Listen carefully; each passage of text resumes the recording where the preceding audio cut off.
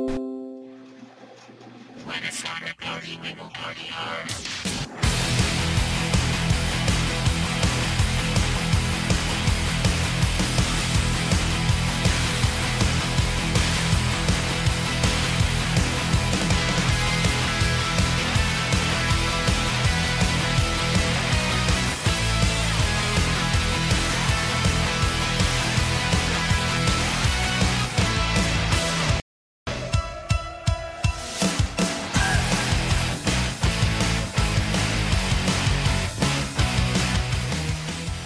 And welcome to another great edition of The Sports Show.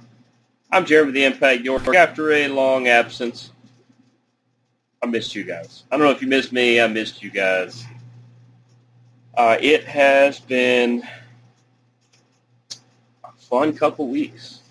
Just a lot of stuff going on to where I wasn't able to put out a show. And that falls on me. Because there's tons going on. I mean, tonight there's some NFL stuff. I'm going to talk horse racing because I like horse racing. You guys ask me things about horse racing.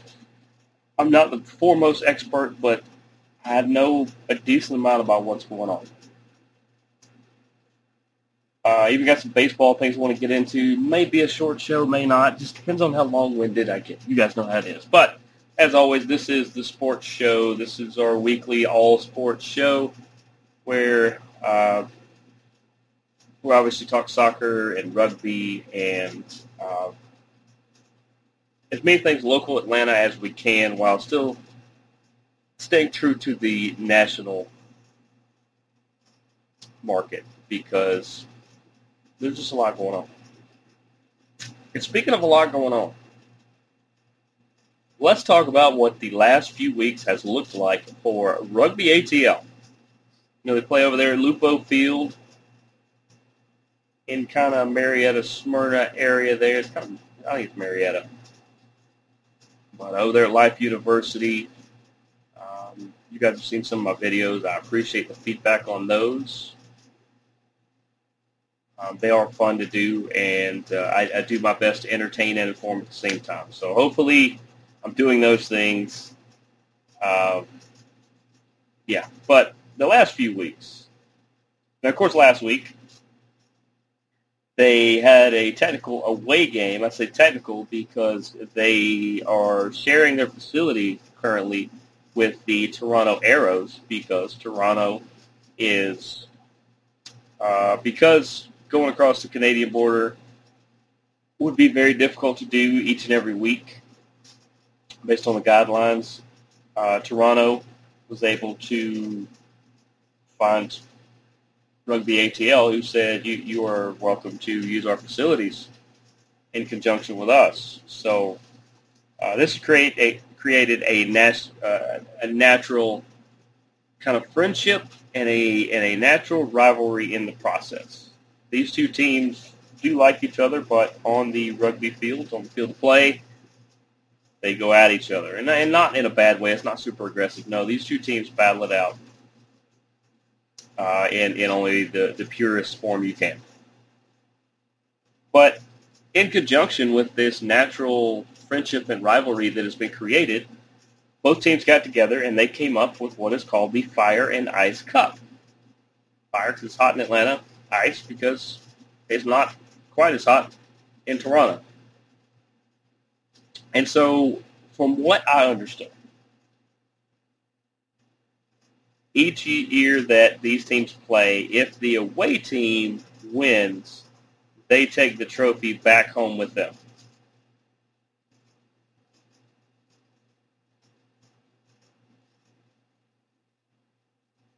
I guess that makes sense, right? That's either way. They're going to play a couple times a year, and this cup is going to be on the line. It is fantastic. It is really cool the way they did it. And last week, like I said, since they share a facility, Rugby ATL played against Toronto at Lupo Field.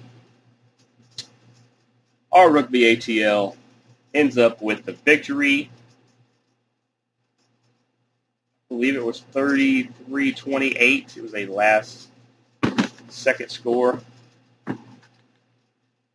that put everybody ahead. Van Rimsburg had 2. Let me get into him in a minute. That dude, speaking of fire, he is a meteor. Jason Dam got a goal. Shout out to him. Ross, and of course, Mark O'Keefe, who practically scores every game, if not more than that. He has been a welcome addition since his signing in week 2, I believe. But this helped propel Rugby ATL towards the top of the division, and it led to the big matchup over the weekend, where they hosted the New England Free Jacks. There were a lot of New England fans in the crowd. That was interesting, for one, because I didn't realize there was that many down here. But it wasn't just New England. It wasn't just people wearing Patriot stuff. No, people were wearing Free Jacks shirts and hoodies and hats and things like that. Fantastic. That's what you want to see. It's when you're the away team, it's still a third of the fans were your fans. Speaking of fans, Rugby ATL maximizing the 50% capacity. I mean, it was probably borderline almost having to turn people away. That place was rocking. It was definitely rocking. Of course, we had tries from Van Rimsburg, so we'll say him again. He now has 3 in 2 weeks. He has a lot more than that on the year.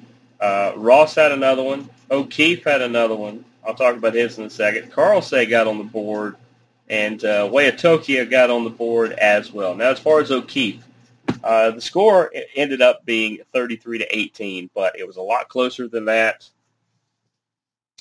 until right at the end, where I believe Ross scored, and 5 minutes later, with about 3 minutes left in the contest, Mark O'Keefe channeled his best, and I compared it to this on Instagram. I said he plays rugby the way Paul Walker drives a car. He waits till the very end, hits that NOS boost, and runs past you all. He just took off down the field like people were chasing him, which they were, and none of them were going to catch him. It was just insane. Like I said, the big effort from Van Rimsburg here lately, he has really been one of the main forces, really just powering, just pounding into the try zone. And Carlsay has kind of taken over as the majority kicker. He kicks majority of the time with the extra points, with the penalty kicks, the different things like that. But he's also finding ways to find himself on the board.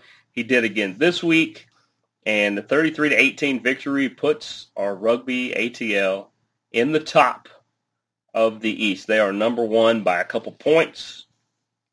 The point system is a little interesting.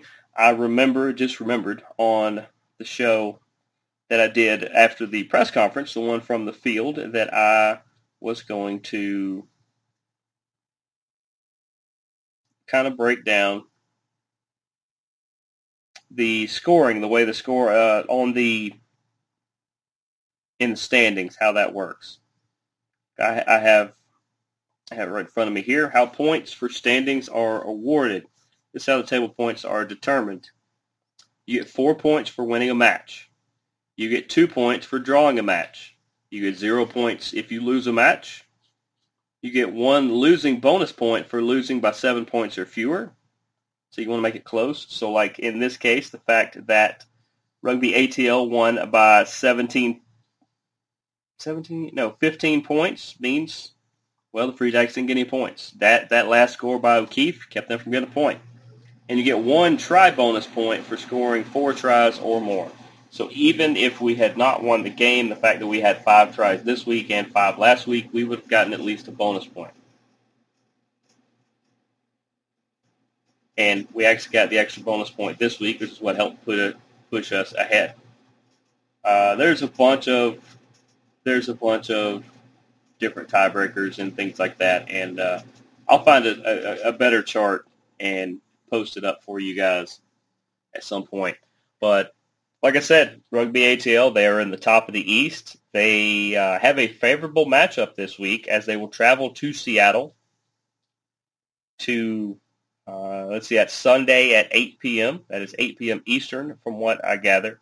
You can go to the Rugby Network and watch that. There's a chance locally WATL could be carrying it also. If I find that out, I will post it up. And it's a favorable matchup. And in rugby, any two teams can play on any given moment, and that's what makes it special. So even though we're favored pretty heavy in this, doesn't necessarily mean you just pencil that one in.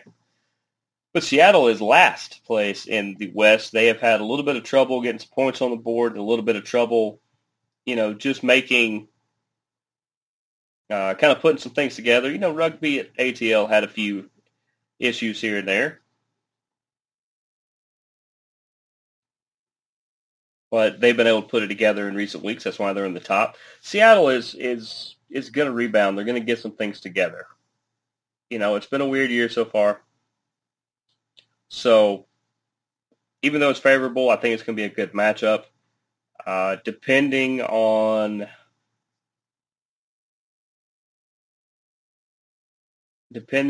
where I'm at watching the game this Sunday will depend on if I'm able to do any videos or anything like that, because I could do them outside the studio here, and I think you guys would enjoy them. But either way, good luck to Rugby ATL against Seattle. We're rooting for you back home here. You guys know that, and bring home another W. Let's move to Atlanta United, who in the past couple of weeks have had a interesting go of it. Now, we all know that a couple weeks ago they lost 2-1 to New England Revolution, where Marcelinho Moreno scored the long goal there.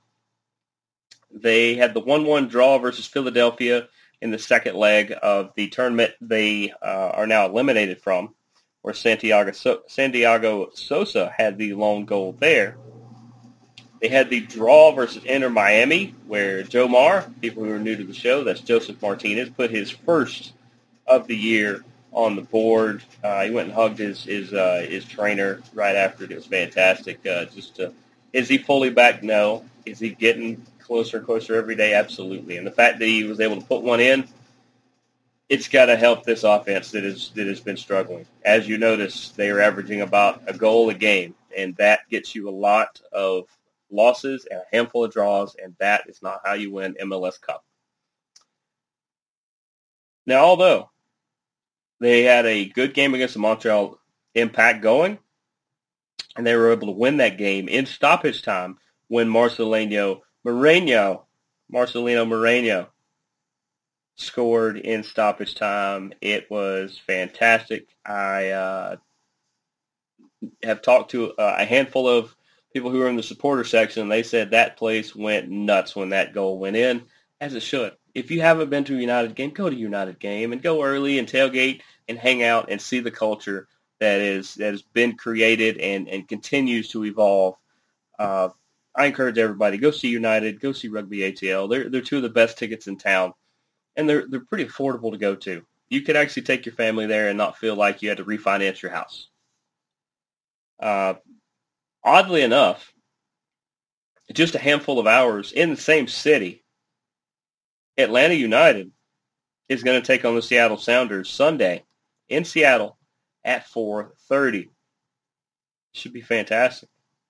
Seattle is one of the powerhouses of the league, as they usually are, and I look forward to hopefully we can get this offense going.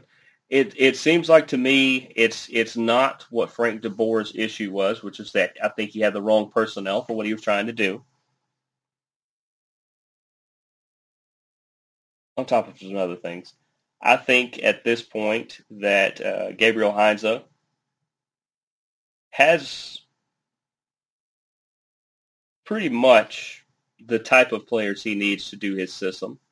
It's just you've got to find the combination that is going to spark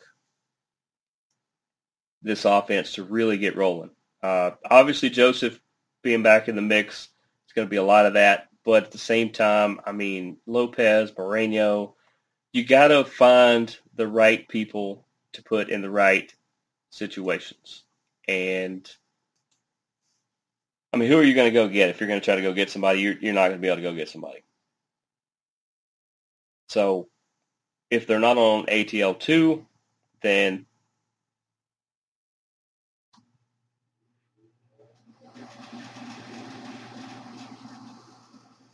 just got to find a way to spark them. Maybe move a winger inside and a midfielder outside. You know, just small things, just little things here and there, little tweaks. I think I'm not going to tell Heinze how to do his job because he is way more qualified to do it than I am. And he knows he's got to get this team sparked and going because the defense is okay. They're not getting blown out. They're losing 2-1 or they're getting 1-1 draws. The defense and Guzan are on it. Just got to put more than one goal in the back of the net.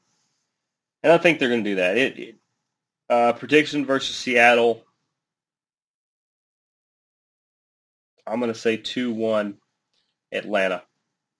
And it's going to be Moreno and why not Joseph Martinez. That's my prediction. We'll be watching along. Hopefully you watch along as well. Go United.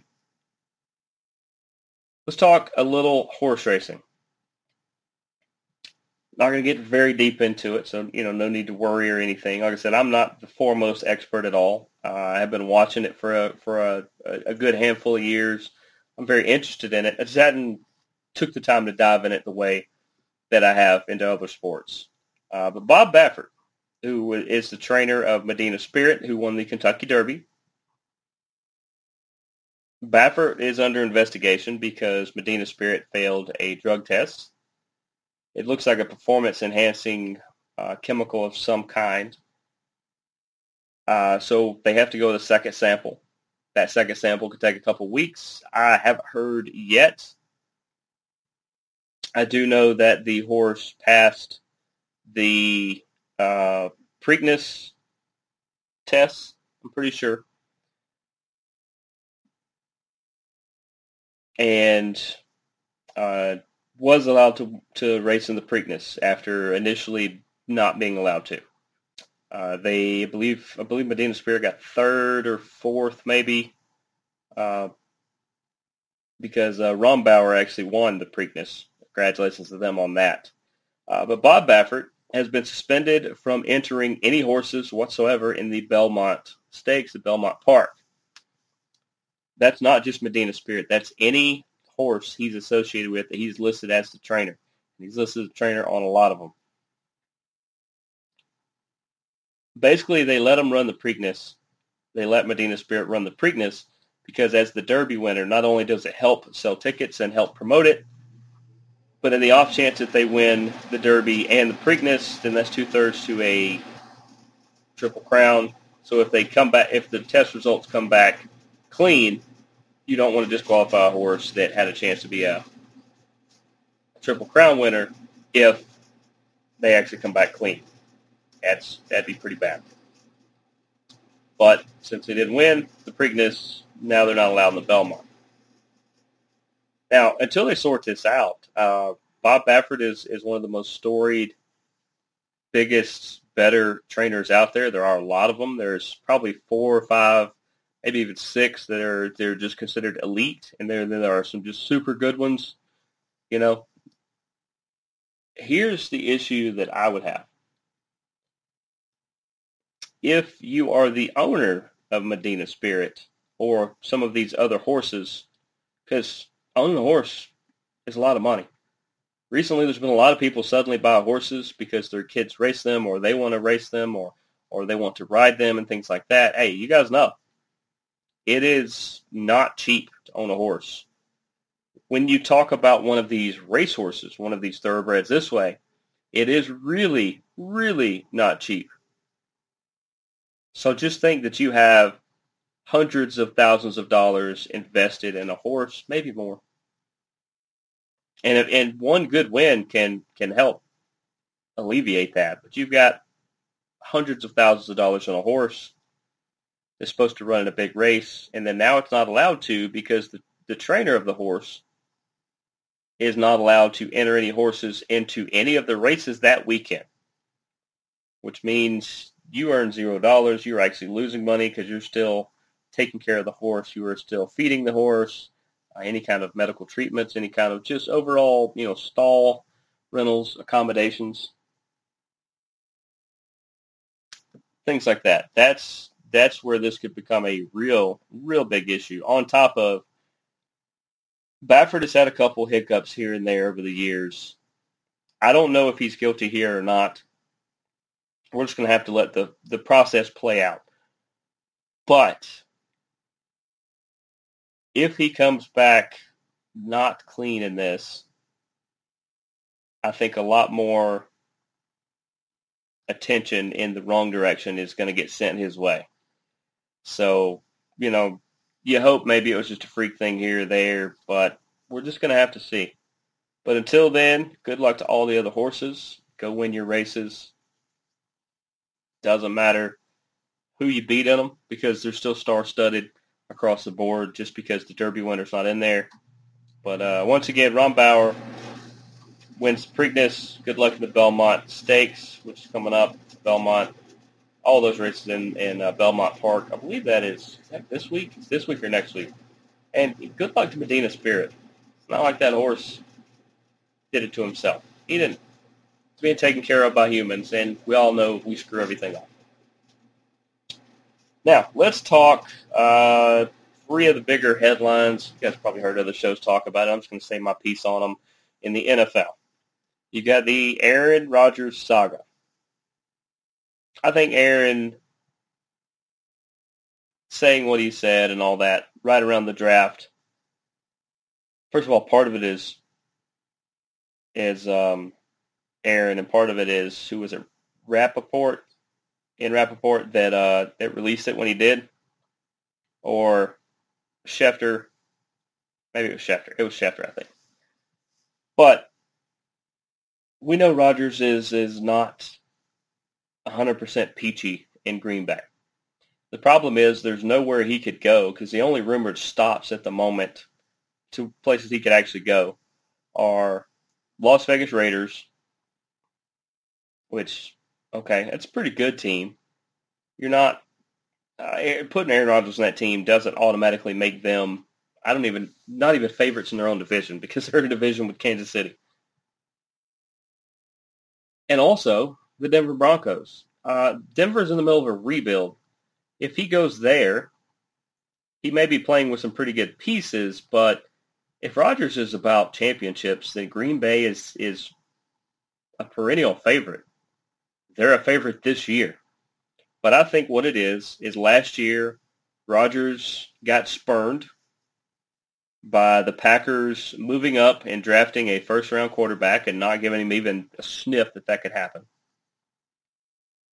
By the way, the Bears did let Andy Dalton know that they could take a quarterback this year.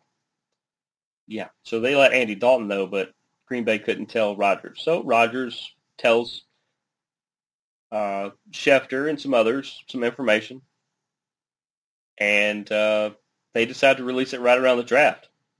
And so it's caused all this hoopla and everything. Here's what I think is going to happen. Aaron Rodgers is going to play at least this year in Green Bay.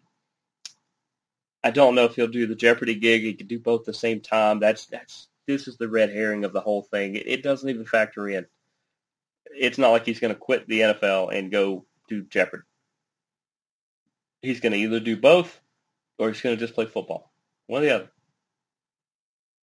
Last I checked, they haven't offered him the job. But he's going to play at least this year in Green Bay. They're going to probably be really good. The interesting thing in this is his number one receiver, Devontae Adams, has been quoted as saying, and he backed it up when asked again, is that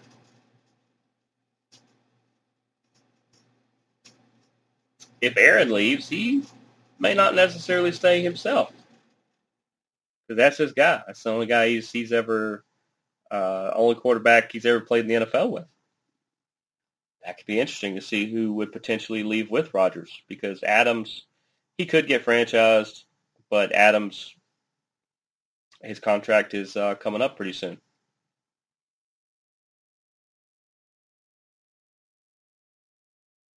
But it's at least given us something in the offseason to talk about now that camps are finally opening. We're finally getting some people in pads and helmets crashing into each other. Football is just around the corner. And speaking of somebody who recently put on a helmet and crashed into people, Tim Tebow signed his deal with the Jaguars today to be a tight end. Now, if you remember, I believe in Denver, he played tight end a couple snaps. He also played a couple in New York with the Jets, I believe, but that's neither here nor there. But Tim Tebow, who is neighbors with his coach, Urban Meyer, do I think this is a potential publicity getter? I'm not going to say, publicity stunt. It's, yes, I think it is. I think part of it is. Part of it is Tim Tebow probably asked Urban Meyer, is there a chance I could come compete for a job? And Urban probably said, I can do you that. As much as you've done for me, I can do you that. So that's what happens. And this happens all the time. It's not just because it's Tebow and Meyer. Let's just stop that now. This happens a lot. A coach moves to a different team, gets a little bit more decision-making power, and he calls up a player that he had at a different place. Or he calls up, or that player calls him up and says, hey, any chance you could get me in the door? I'll compete. If I don't make it, I don't make it.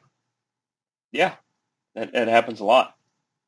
But I also think Tim is in really good shape. He's super competitive. We know that.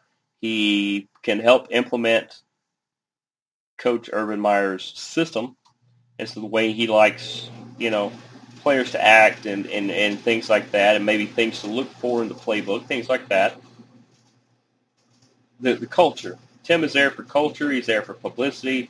And there's a chance he could make the team because they've already put his jerseys out, which is weird because right now he is number 85, not his traditional 15, because somebody on the team has 15. Quick quiz. Who is currently number 15 for the Jacksonville Jaguars? Give you a hint. There's a chance he could get moved, and there are places, including Green Bay or others, that I think should give him a chance because he proved he can play. He just didn't have anything really around him. And that is number 15, Gardner Minshew. Yep, Gardner Mania. The only thing that's bigger in Jacksonville than Gardner Mania is Trevor Mania and Tebow time. And both of those have come to town. Gardner showed he could play. Maybe, Houston has like 4 options now. There are teams, maybe Miami, maybe some other places that see what Jacksonville wants to do. I would be willing to bet if this jersey number is an issue and Tebow really wants his 15, he could either get it from Minshew, who would probably swap some number anyway, or they'll just move Minshew. And if they do,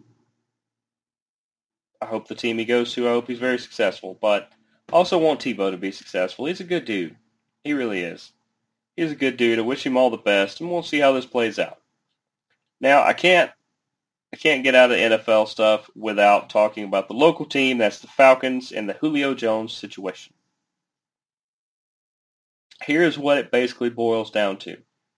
Unless, and Grady Jarrett said, talk to my agent and we'll get the deal done as far as moving some numbers around on his contract, which is how you got in the Matt Ryan debacle you're in now. Kept moving that cap number back and back and back to where now it's astronomical.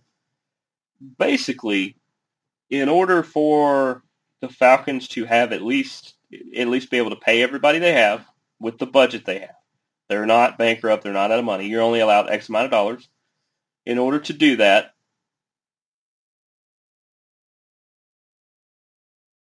they pretty much may need to either try to move some other numbers around on some contracts or move on from Julio Jones. And this would have to, for it to make sense so they could split his cap number, which is pretty big as well, split it among 2 years. This would have to be a post-June 1st deal. Because June 1st is, I think, just one of the new deadlines. June 1st only being, gosh, what's the day? Today's the 20th, right? Yeah, 20th. We're talking 12 days. And from what I hear, they have been shopping potential deals for Julio Jones for after June 1st around, and they're not really getting any serious takers. That could be a problem. I understand trying to move him so that it frees up the capital that'll help your team out. But Julio staying on this team could be the difference in you finishing fourth and you potentially grabbing a wild card. That's what I think could be the difference. They need a couple other pieces as well. We know that. But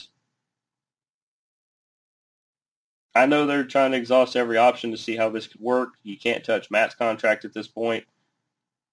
Grady Jarrett, I guess, is the next one to consider.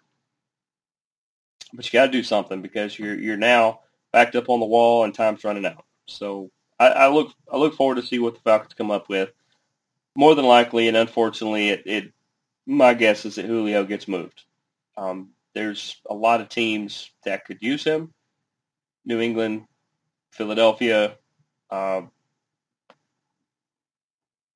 Henry of the Titans said he'd like him there. I mean, there's places he could go. And it just depends on what you could get and how much of that contract you could free up.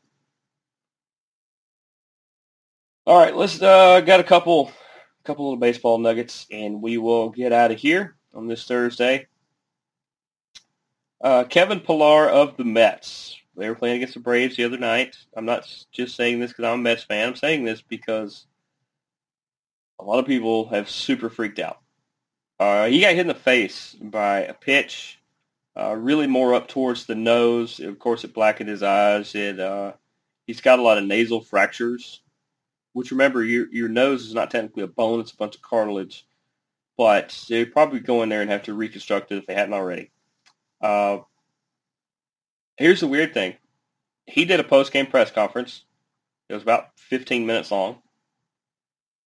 Right after the game.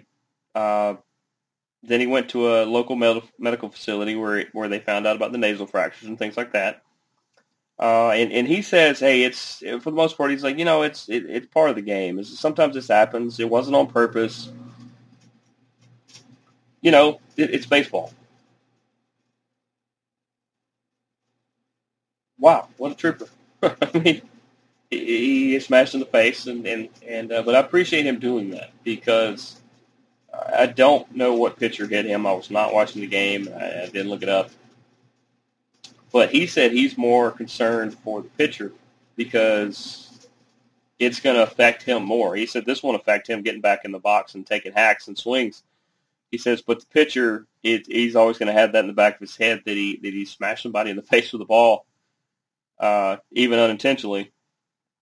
And I appreciate him bringing that up because we always think about the person who gets hit in a situation like that, not the person who necessarily did it, especially if they didn't mean to do it. So kudos to Pillar. I think he's going to be okay. He's going to recover and probably be back. And keep your thoughts and prayers with him and his family and with the pitcher because they're going to need it. It's a hard thing to get out of your mind. And then lastly, this whole thing about the home run. So there's a player who, on a 3-0 count, where a position player from the other team, it was like 15-4 at that point, throws a 50-mile-an-hour breaking ball, and he tees off on it, hits a 3-run home run. once again, on a 3-0 count in like the 8th inning in a blowout. So what? Are you a major league player? Then swing the bat. We get mad all the time when they don't swing the bat, and all of a sudden this guy swings the bat. Everybody has a problem with it. I don't have a problem with it.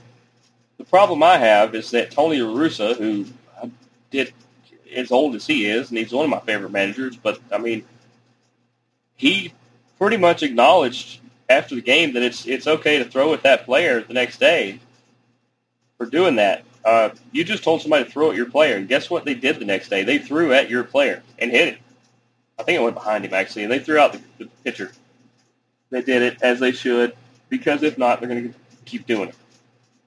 No, my issue is that such an old-school manager, you don't tell people to throw at your players, and if this young player, this is a teachable moment. And in this teachable moment, here's what you do. After he does that, because apparently Russa had given him the take sign. So if he goes against orders and still hits a home, and still does it anyway, when he gets into the dugout, you make it a teachable moment. You say, appreciate the effort of what you did there. I told you to take, and you didn't. So, hey, sit out for a couple games. In a blowout, when there's a 3-0 count and we're up big, and there's a position player and all these unwritten rules that make baseball so boring, so hard to understand. Next time, don't swing. Make it a teachable moment, not tell the other team to throw at your player. That's just dumb. And you know what? Kudos to the guy that hit the home run. Swing the bat. That's what I would have done. Johnny Bench was on the Dan Patrick Show, and he said, I would have swung. And then Dan said, he goes, well, even if it's 3-0, and he goes, yeah, if it's 3-0. He goes, even in a blowout, and he goes, yeah, if it's a blowout. And he goes, well, what if your manager says not to, gives you the take sign? He goes, well, then you take. And that's easy to say because he's not playing. Everybody swings the bat. Everybody's going to swing the bat there. But it is what it is. Baseball's been fun so far. Locally, the Braves are doing pretty good. It would be nice if they wouldn't rely on the home run so much. Ronald Acuna trying to carry the whole thing, and they would get the offense going a little bit. But, beyond that, Braves are a good team. Braves are doing some really good things. I enjoy watching them. I know you guys enjoy watching them. But that's going to do it for me this week. Appreciate all you guys tuning in to another great edition of this sports show. This one titled, let's call it that. Why not? Let's call it It's Baseball. But I'm Jeremy the Impact York. Thanks for tuning in. We will see you guys next week. Deuces, gooses.